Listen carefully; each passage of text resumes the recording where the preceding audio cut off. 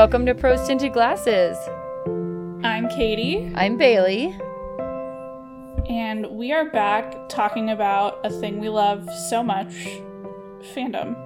The thing that led to the creation of this podcast in a indirect fashion. An indirect fashion. Grammar, love it. Yeah, whatever. You know, it's a cold Wednesday. We're all doing our best. And we are not a grammar fandom podcast, so I take that back. Katie totally is. I was gonna say I've mostly let go my grammatical tyrannical ways from high school. I'm not as bad of a know-it-all, but I am still a little bit of one. So besides the grammar fandom, we were gonna kind of lead into this episode with a bit of a quick discussion about types of fandom and major fandoms before we launch into the real meat of what today's episode is going to be about. Yeah, for sure. I was doing some research for fandoms and a bunch just kept popping up that I just don't see, that I'm just not a part of. And so I don't know how much these fandoms are going to relate to what we're talking to, because they're different, right? They're structured differently. I guess one of the first types of fandom that I was seeing pop up a lot when I was doing things like Googling largest fandoms was fandoms of real people. So of course, probably the biggest fandom in the world right now is BTS ARMY. It's just a giant cohort of people who love BTS. And then K-pop in general is a big fandom. Of course, other musicians like Taylor Swift and the Swifties exist. And they sure do be going crazy on TikTok right now. I can't even engage with some of that. Yeah, there's definitely a lot going on with real person fandoms, but especially some of the musical fandoms. And especially I think with Swifties, because there's always been this aura of mystique, not mystique, but how the secret messages, the this, that, or the other, that really just gets taken to an unmanageable level. It does remind me a little bit of the One Direction stuff in the past. Yeah, for sure.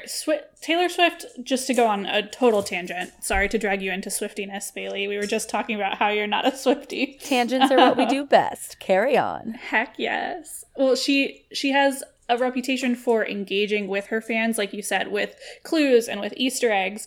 And I think, this is my opinion, I actually don't think she leaves hints. I think she only leaves Easter eggs. The difference being, you cannot use the clues that she drops to construct any sort of guess as to what she is going to do next. You can only pick them out in hindsight and be like, oh, haha, that was a cute little reference to this. One of the things she has done in the past is she painted her nails a pastel color before Lover dropped. And you can't, you can maybe see them and be like, oh, a new era is coming, but you can't extract more information out of that.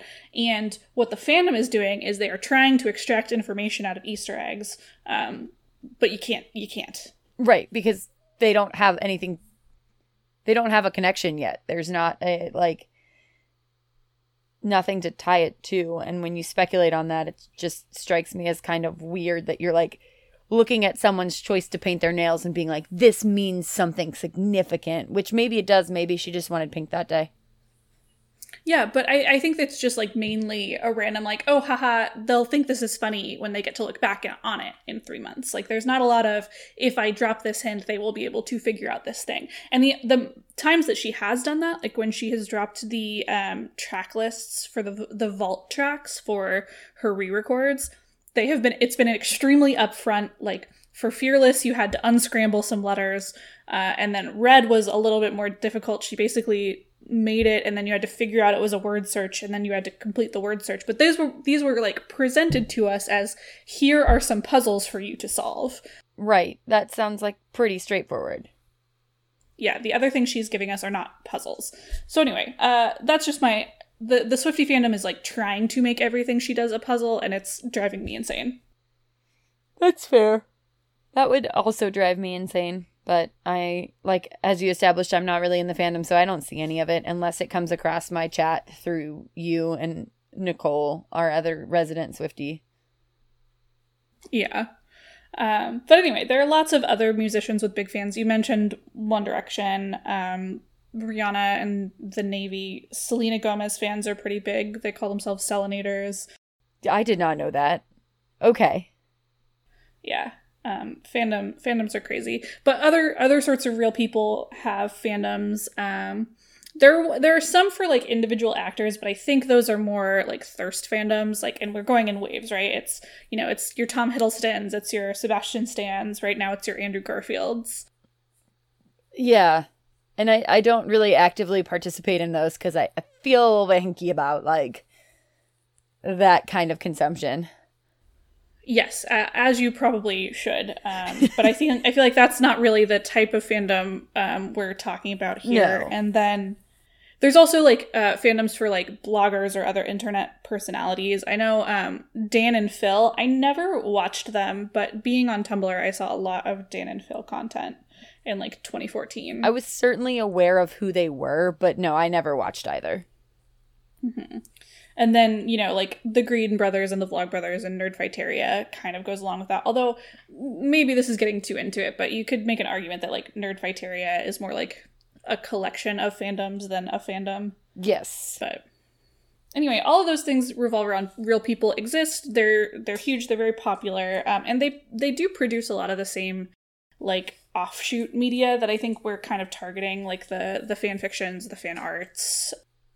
But they exist in kind of a different sphere than like the main thing that we're going to be talking about, which is fandoms of different pieces of media. Right. And so the obvious media being books. Mm-hmm.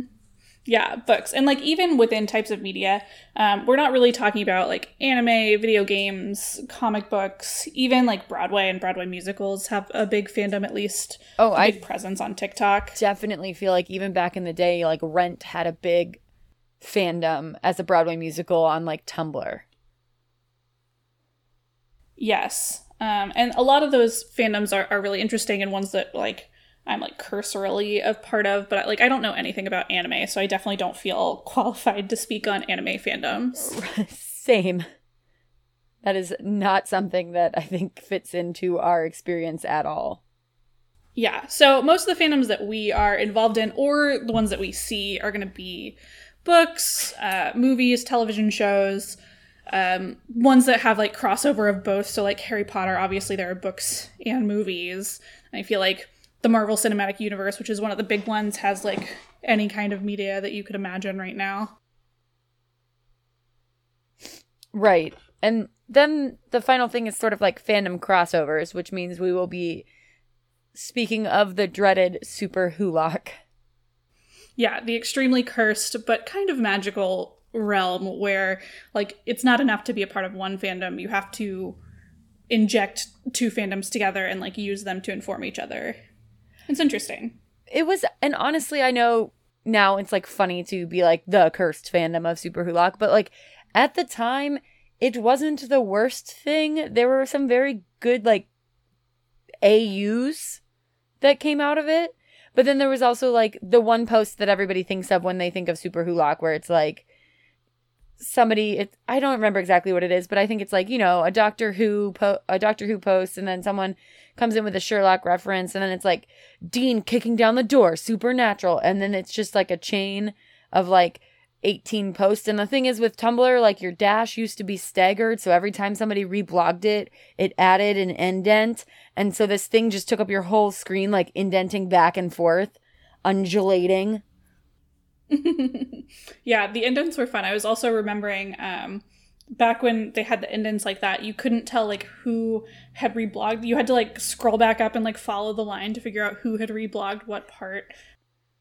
That was really fun when like Neil Gaiman is still pretty big on Tumblr, and he would just like reblog a post just like a normal person, and like several reblogs down they're like, excuse me, was that Neil fucking Gaiman? Yeah, like that was the advantage of a like semi-anonymous social media like that. Like you could be outed. Like John Green, everybody knew John Green, and he was open about who he was on his blog, but like you also didn't have to be that obvious about like who you were. And I know we have other social media that's similar now, I'm just using my rose tinted glasses if one will to look back on like the prime Tumblr years. I'm gonna go put on my knee socks now.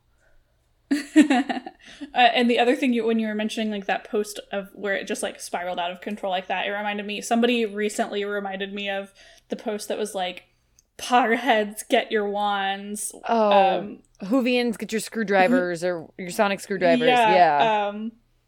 The Hunger Games participants, I don't know what their fandom is called, but like, get your bows. I think it said like it wasn't. It was like tributes or something. Yeah. Tributes, yeah, I think you're right. Anyway, just the epitome of cringe culture, but like back in a time when it was less cringe. Genuine. Yeah, well, it was genuine. They were just so excited about their fandoms, and there's something so sweet about that I kind of miss. Right.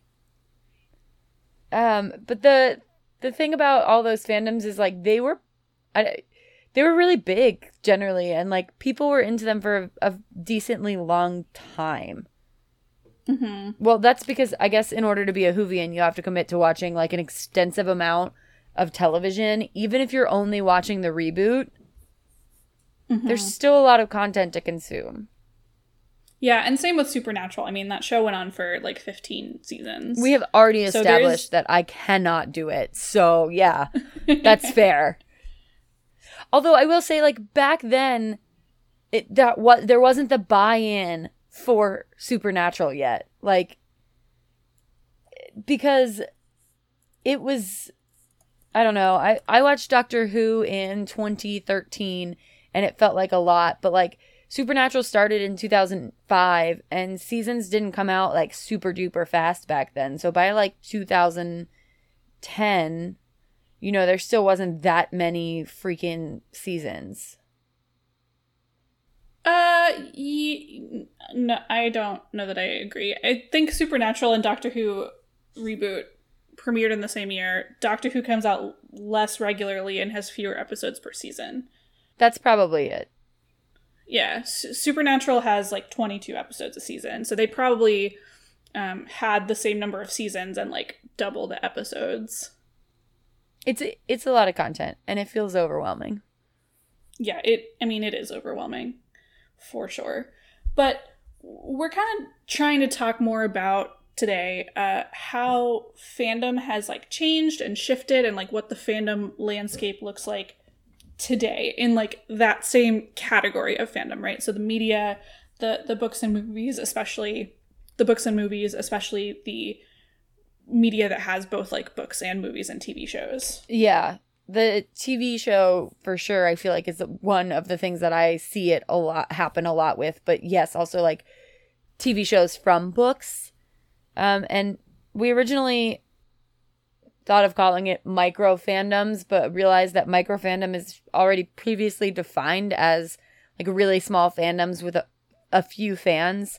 I guess one would think of it like the ability to say like, oh, I was a fan of that before it was big, for a very obscure show or book or something like that. But maybe there is still a very active but small social media component to this fandom.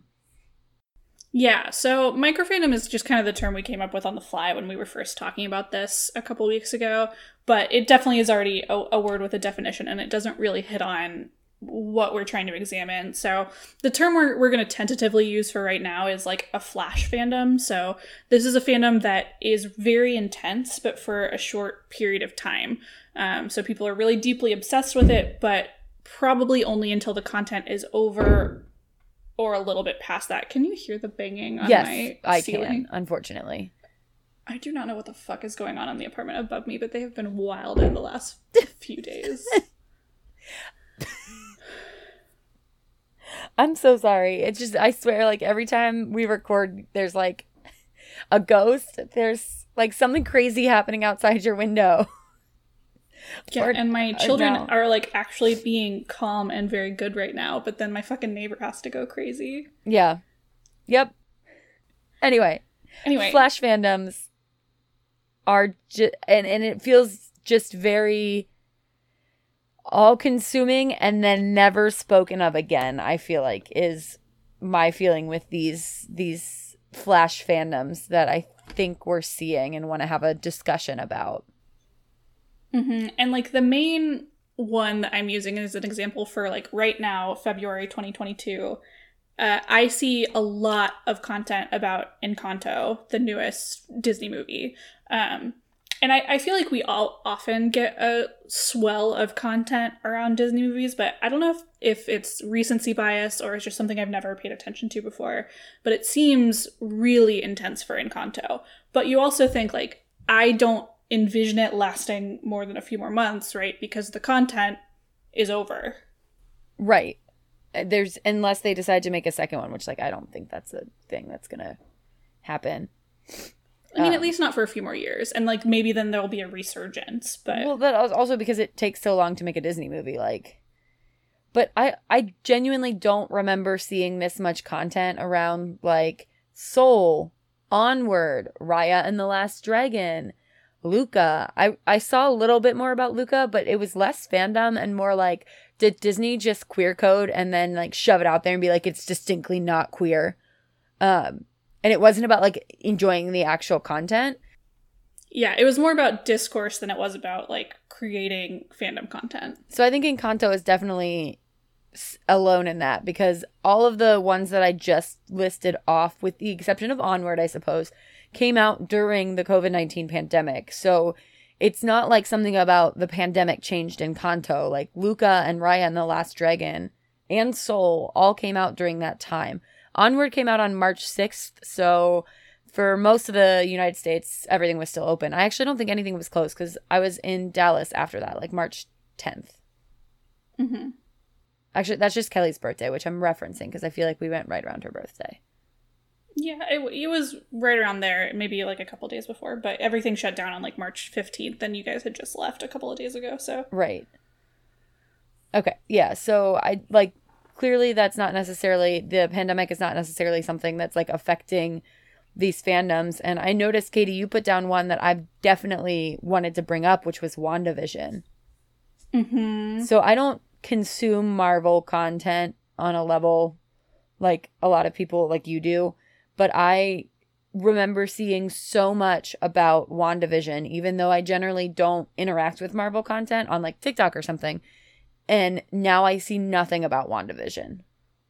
Mm-hmm. Yeah, and another thing that is worth just, like, mentioning while we get into this discussion is that MCU is a really interesting case, right? Where you can be a fandom of, like, the entire Marvel cinematic universe, or you can be a fan of, like, individual properties within the MCU, or, like, any combination of the two, right? You can be really into some of it, really not into some of it.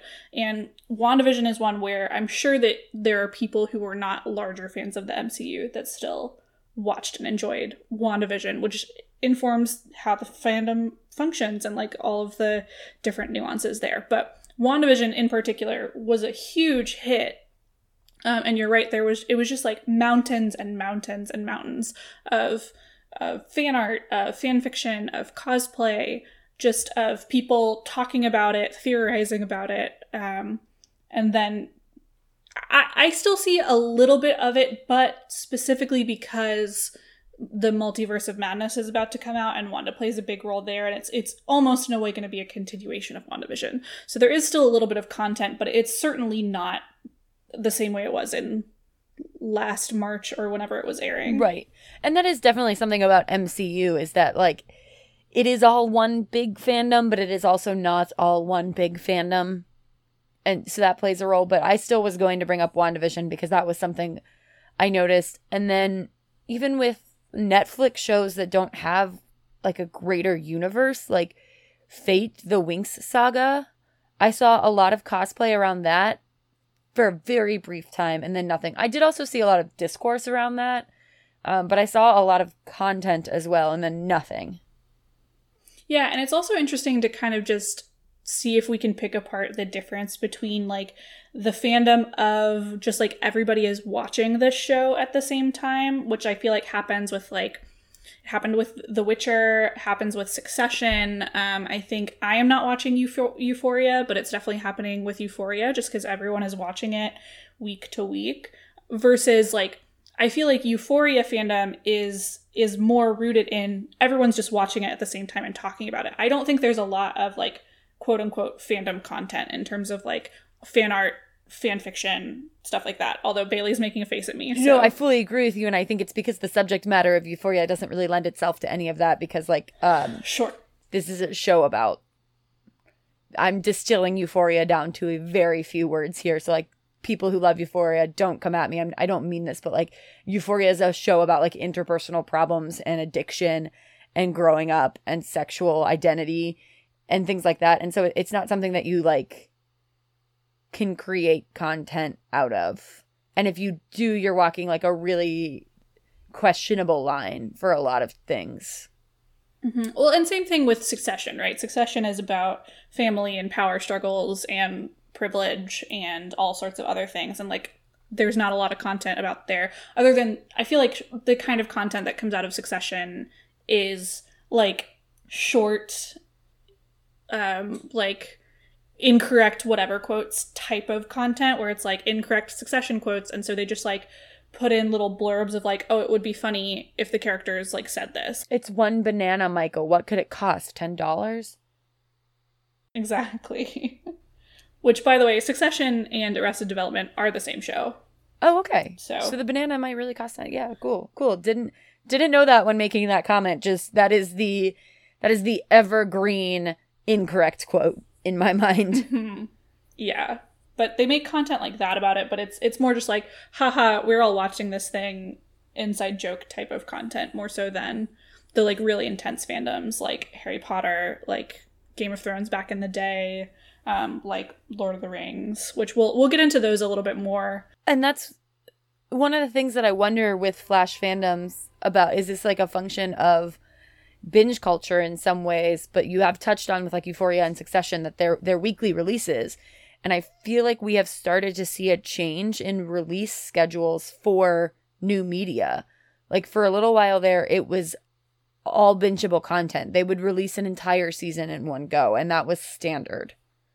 And now we're seeing a lot more weekly release, even on streaming services that don't have live television.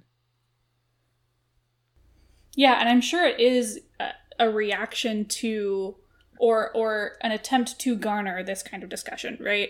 Like, there's nothing that said that Disney Plus had to release WandaVision weekly. They easily could have dropped it all on a binge, but they wanted to generate that fandom and that discussion, and they wanted to be a moment in culture that, you know, everybody was participating in together, versus like The Witcher. I actually still haven't watched Witcher season 2. I'm excited to. I want to. I enjoyed season 1 a lot. I love Henry Cavill.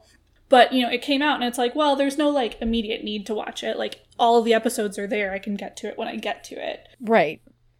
And I've also noticed it with like, you know, Peacemaker was a drop of 3 and then the rest of the season. Wheel of Time was a drop of 3 or 4 and then the rest of the season. So it's like we've got you hooked, but now we want to keep you on the hook for further consumption. And while you're here, could we suggest this other show? Yeah, exactly. It's like you're already on the platform and then you ran out of the show you wanted. That happened. I started watching Bel-Air, which is the Fresh Prince reboot. I actually am really enjoying it, first of all. I was pretty skeptical, but I saw a couple of people whose opinions I generally trust online talk about enjoying it. So I watched it and I'm enjoying it a lot. But they dropped 3 and then now it's weekly. And so I was like on Peacock, so I just like started watching Psych or something else that was on the platform. So, you know, it's an effective tool to get what they want out of consumerism. Right. And that's what I mean is like, that is my cynical take a little bit. And I did ask a coworker like about his thoughts on the way things are released and like if these like Flash fandoms are a thing. And he's like, well, it's a money grab. And I was like, well, I mean, you're not wrong. Companies do exist to get money. Like, capitalism, yay. Yes. But also, love capitalism. It does create, I don't know, it gives the opportunity for more of this fandom, which can get more people involved. And also, like, on a non-capitalism side of fandom is like, you get a community in which people like something you like and you can talk to them about this thing. Yeah, I mean, like, things can have 2 motivations, or things done out of like maybe mainly selfish or capitalistic motivations can still have good results. I don't feel like we need to go fully into like deconstructing there is no ethical consumption under capitalism, which is a true fact. But like they can be wanting to both build a community and make money. And, you know, I am generally, and more so as I am growing older, anti-capitalist, but like we do live in a capitalist society. There's nothing that I on a personal level can do about that. So at least I can still enjoy the content that they create, I guess. Right. And that's what I mean. Like, I'm not here to deconstruct it. I'm just saying there is like some benefit to creating this community. And if like 4 people, 1 person, if any single person finds like safety in a small group for a short period of time out of it, great. Like, fuck the capitalist system, but glad that 1 person got something. I also, like, I obviously, coming from where I'm coming from, I freaking love fandom, so I think people should get the opportunity to experience it, but I also wonder how much of the, like, way we interact online with fandom can affect fandom. Yeah, I 100% agree. Especially with the changing in social media usage. Like, obviously, we became of fandom age during the Tumblr era, and Tumblr's like the like old, unimportant social media now. At least it seems like in modern fandom consumption. You know what I love about Tumblr, though, is it just refuses to fucking die. It's been through 2 sales.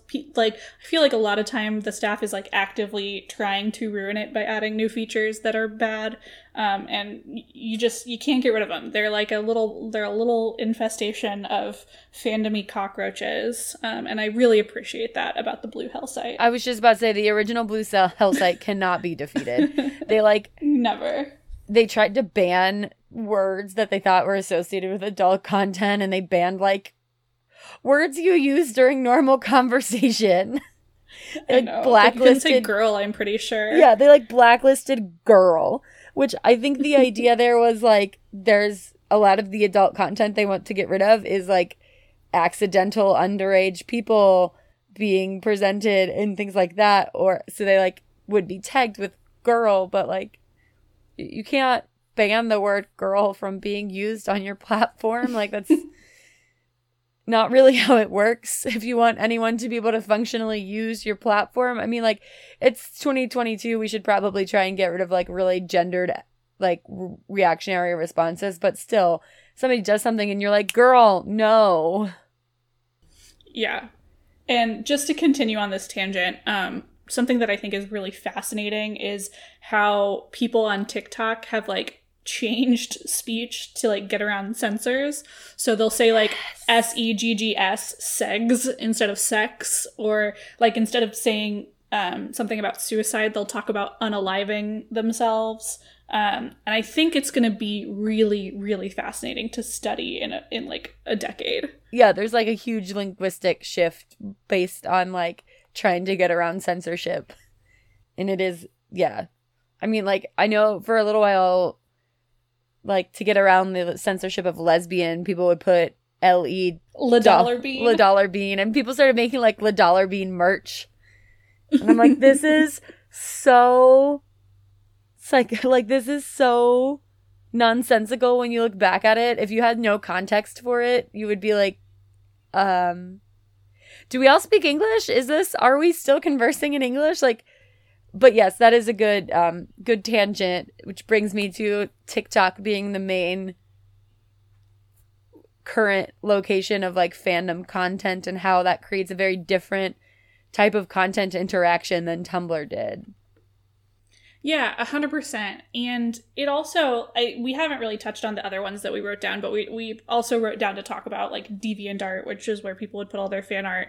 And of course, AO3 is still the predominant fan fiction hub, but I feel like even a lot of that content is now captured within TikTok, right? Yes, especially art, because there are lots of good videos of people showing off their art. There's been a big amount of content of people like doing the art and then like showing you the finished product, which makes really good and interesting content. And I think digital art creation has allowed that to expand and increase without like DeviantArt, because now I see a lot of cool ones where they have the outline, but then they use Procreate to reveal the finished product. And it looks so cool. And that's not something that would have been possible in 2014. Or I guess maybe Procreate might have existed on... Did Apple Pencils exist? Never mind. Apple Pencils didn't exist. I'm Googling it right now so that when I'm wrong, I can let everyone know that I am wrong. It would have been not that long after 2014, though. Probably like 2016 at latest. Oh my God. Okay. Yeah. So the Apple Pencil came out in 2015, November of 2015. Nice. Not too bad. Time has no meaning for me. Anyway. Yeah, no. Time is a construct. AO3 I obviously still see a lot on TikTok, but it's like I read this fic, go read it. And I feel like on Tumblr it was more like a discussion about the fic and not just one content creator saying like, oh my God, you guys, you have to go read this fic. And the other thing that happens on TikTok is there are like recommendations like that, but there are also the POVs, right? There's a huge amount of like POVs and like OC original character cosplay type POVs. There's one creator I know of that is really big that does a lot for like the MCU. She also has a couple of Harry Potter OCs, and she's like super popular, and that's the kind of stuff that like you could post videos on Tumblr, but that's not what Tumblr was for, right? So like that kind of content was very different, right? Like role playing looked very different on Tumblr than it does on TikTok. Right. And even cosplay looked really different because I feel like my experience, and this again is my experience, with cosplay on Tumblr was like, it was more a series of reblogging yourself with the progress of your cosplay rather than like a cut screen to like you being the character. Mm-hmm. A final look thing. And then most photos were just like you at the con that you were doing the cosplay for, and less so, or the Harry Potter movie release or whatever, and less so like just doing it at home for the content creation. Yeah, that definitely is fair. I think there are both types of content on TikTok, right? There's the finished product. They do like crazy photo shoots. They do the like talking to you POV cosplays at home. And there are also lots of like videos building up to that, right? Where they're like making their costume. But it definitely is very differently presented.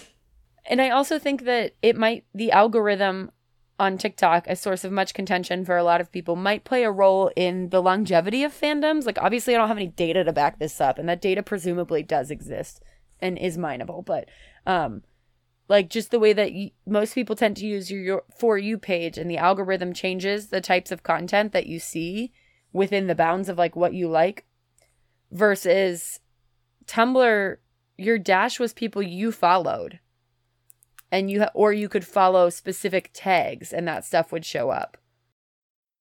Yeah, I think that that's a really good point about the algorithm. I think that it sort of like artificially elongates the lifespan of the fandom.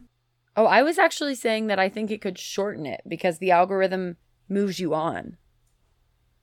Oh, that's also a good point. Again, this data probably exists. We'll never get our hands on it. Like the public is never getting their hands on the algorithmic data that like would support any of these theories. But I think that it could play a role versus like only seeing the people that you follow or the tags that you follow.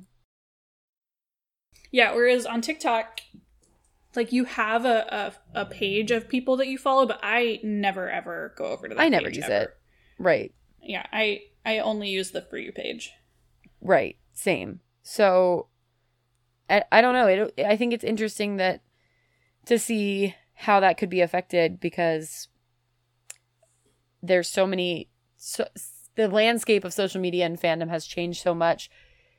And then you've also got like, I don't know if it's just because content does come out so much faster. I really wonder if that has to do with it because for like all the other recent fandoms I can think of, I don't really hear all that much about anymore. Like I'm sure there's still people out there that like, you know, the Grishaverse. I still really like it. I'm going to watch the next season when it comes out, but I don't see like new content around it like I did when the show first came out.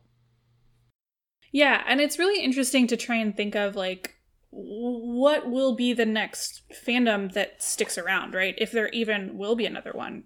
Because like I don't see anything that has been coming out recently having the longevity of Harry Potter or Lord of the Rings or Star Wars or Star Trek or even Game of Thrones, although I know that Game of Thrones has sort of died off to an extent. Yeah. Which episode was it where we kind of went off the rails and we were like, did Game of Thrones accidentally kill longevity in fandoms? Like, but I know we went on a tangent about that. But it certainly killed its own longevity with the finale, if nothing else.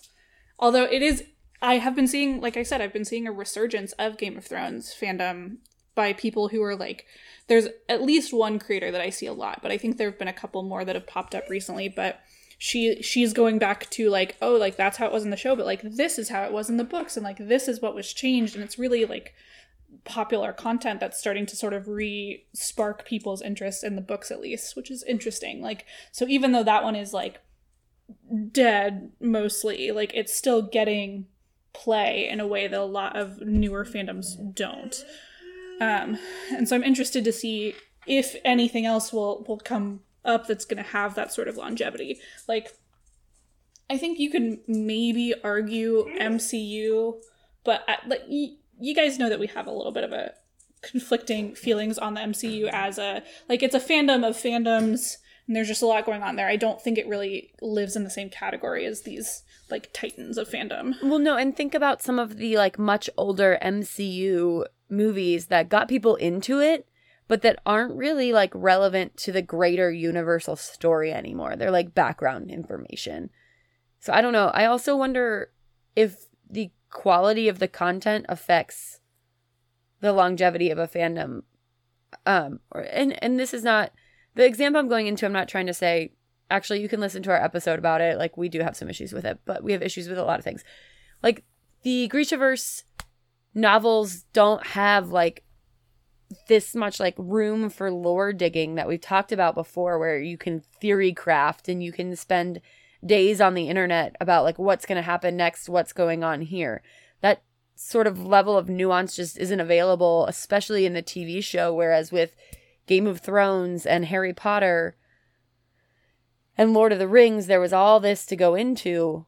Lord of the Rings certainly helped along by the all the background information Tolkien just kept pumping out because he wanted to. Well, I think it also comes back to what you were talking about, binge culture, right? It's like Harry Potter and Game of Thrones, at least, obviously less so for modern day fandom of Lord of the Rings, Star Wars, Star Trek, but Harry Potter and Game of Thrones were like ongoing fandoms that people joined in the middle of. And I feel like it's a much harder sell to get people to join into the middle of a fandom, right? Now that we can just wait until something is over and then binge it. Right. And then when you do that, you're not getting that, in the trenches type of theory crafting because there's just less buy-in from the community. Right. And it also feels like, obviously this exists with MCU some, but for other types of media right now, there's not that space of time between output. The only thing that's even approached that in terms of modern media is like Stranger Things has been that many years apart. But like we used to see with books that were 2 to 3 years apart, we're not going to talk about the fact that we're never getting the end of Game of Thrones, A Song of Ice and Fire. But it gave you more time to like sit and digest. And the only way to consume the media was to like read it again and notice little details and talk with other people. As we said before, like I remember going onto MuggleNut's website and like looking at the page that was like specifically titled like little things from book 5 or like little things from book 6. And if you went to the page, you could look at how the little thing kept popping back up through the books.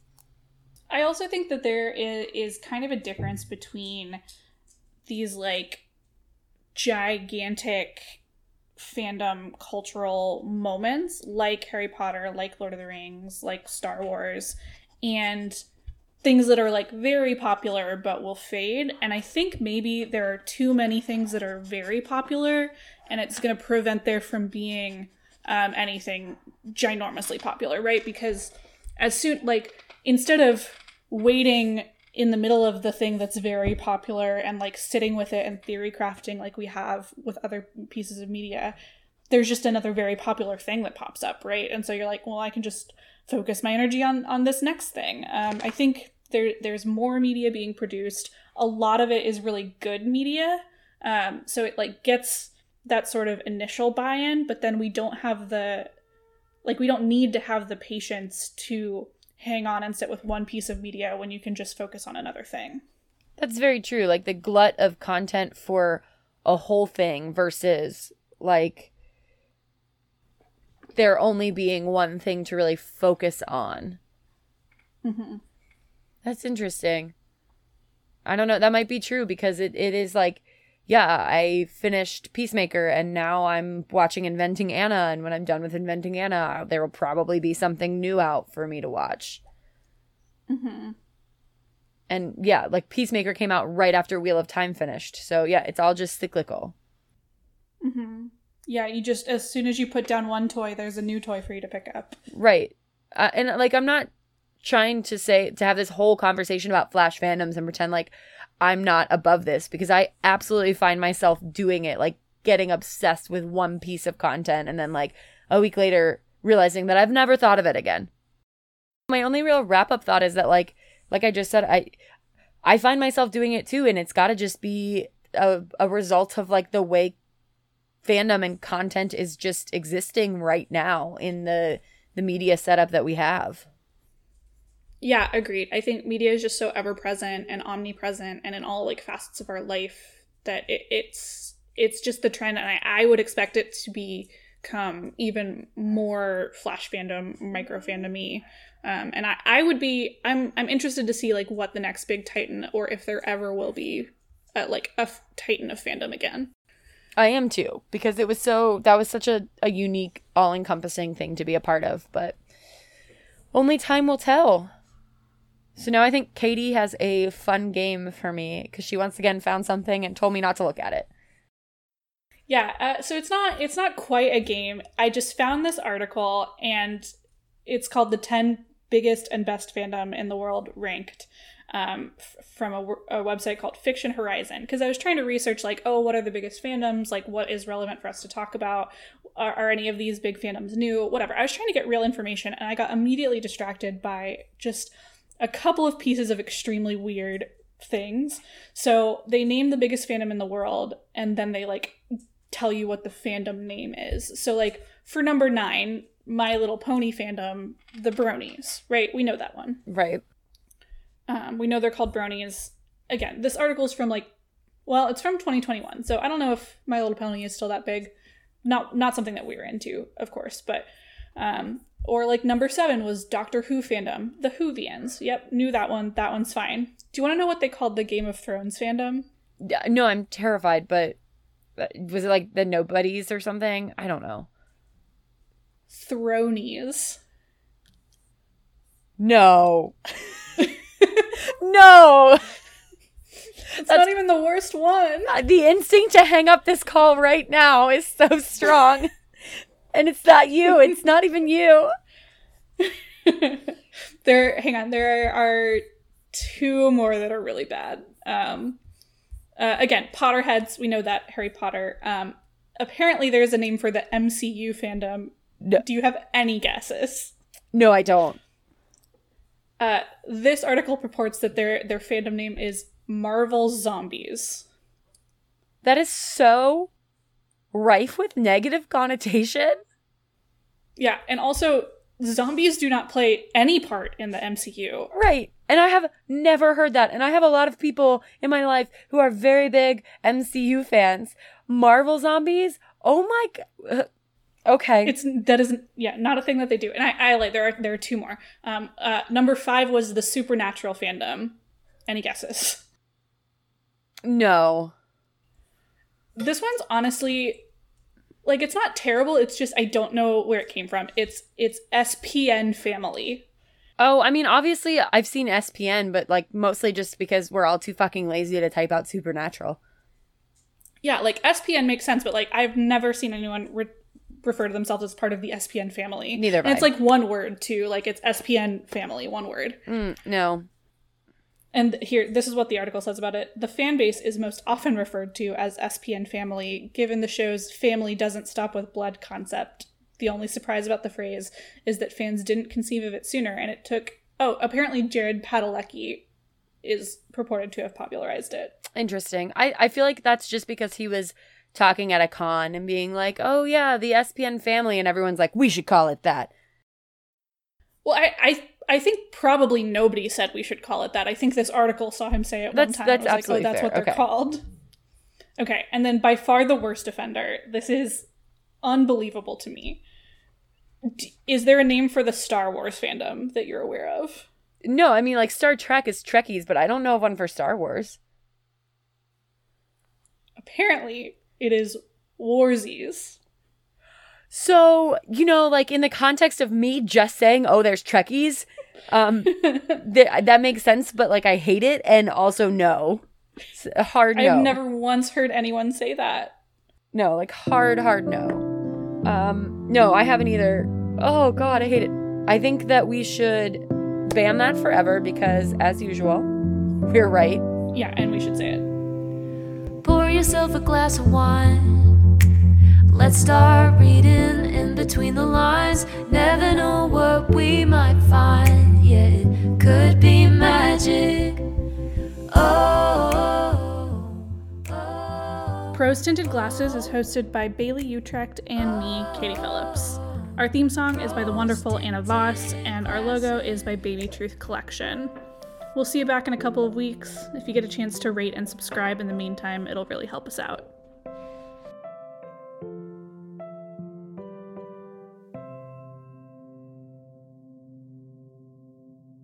You should hit it with a broom. Can you? Your ceilings are kind of high. I feel like you probably can't hit it with a broom. I mean, I could probably, not with any amount of force, but I think I could reach it with a broom. I mean, the force is the key part, you know? TV show trope. Yeah, so you're right. I could not do that then, but I could probably touch the ceiling with a broom. Okay.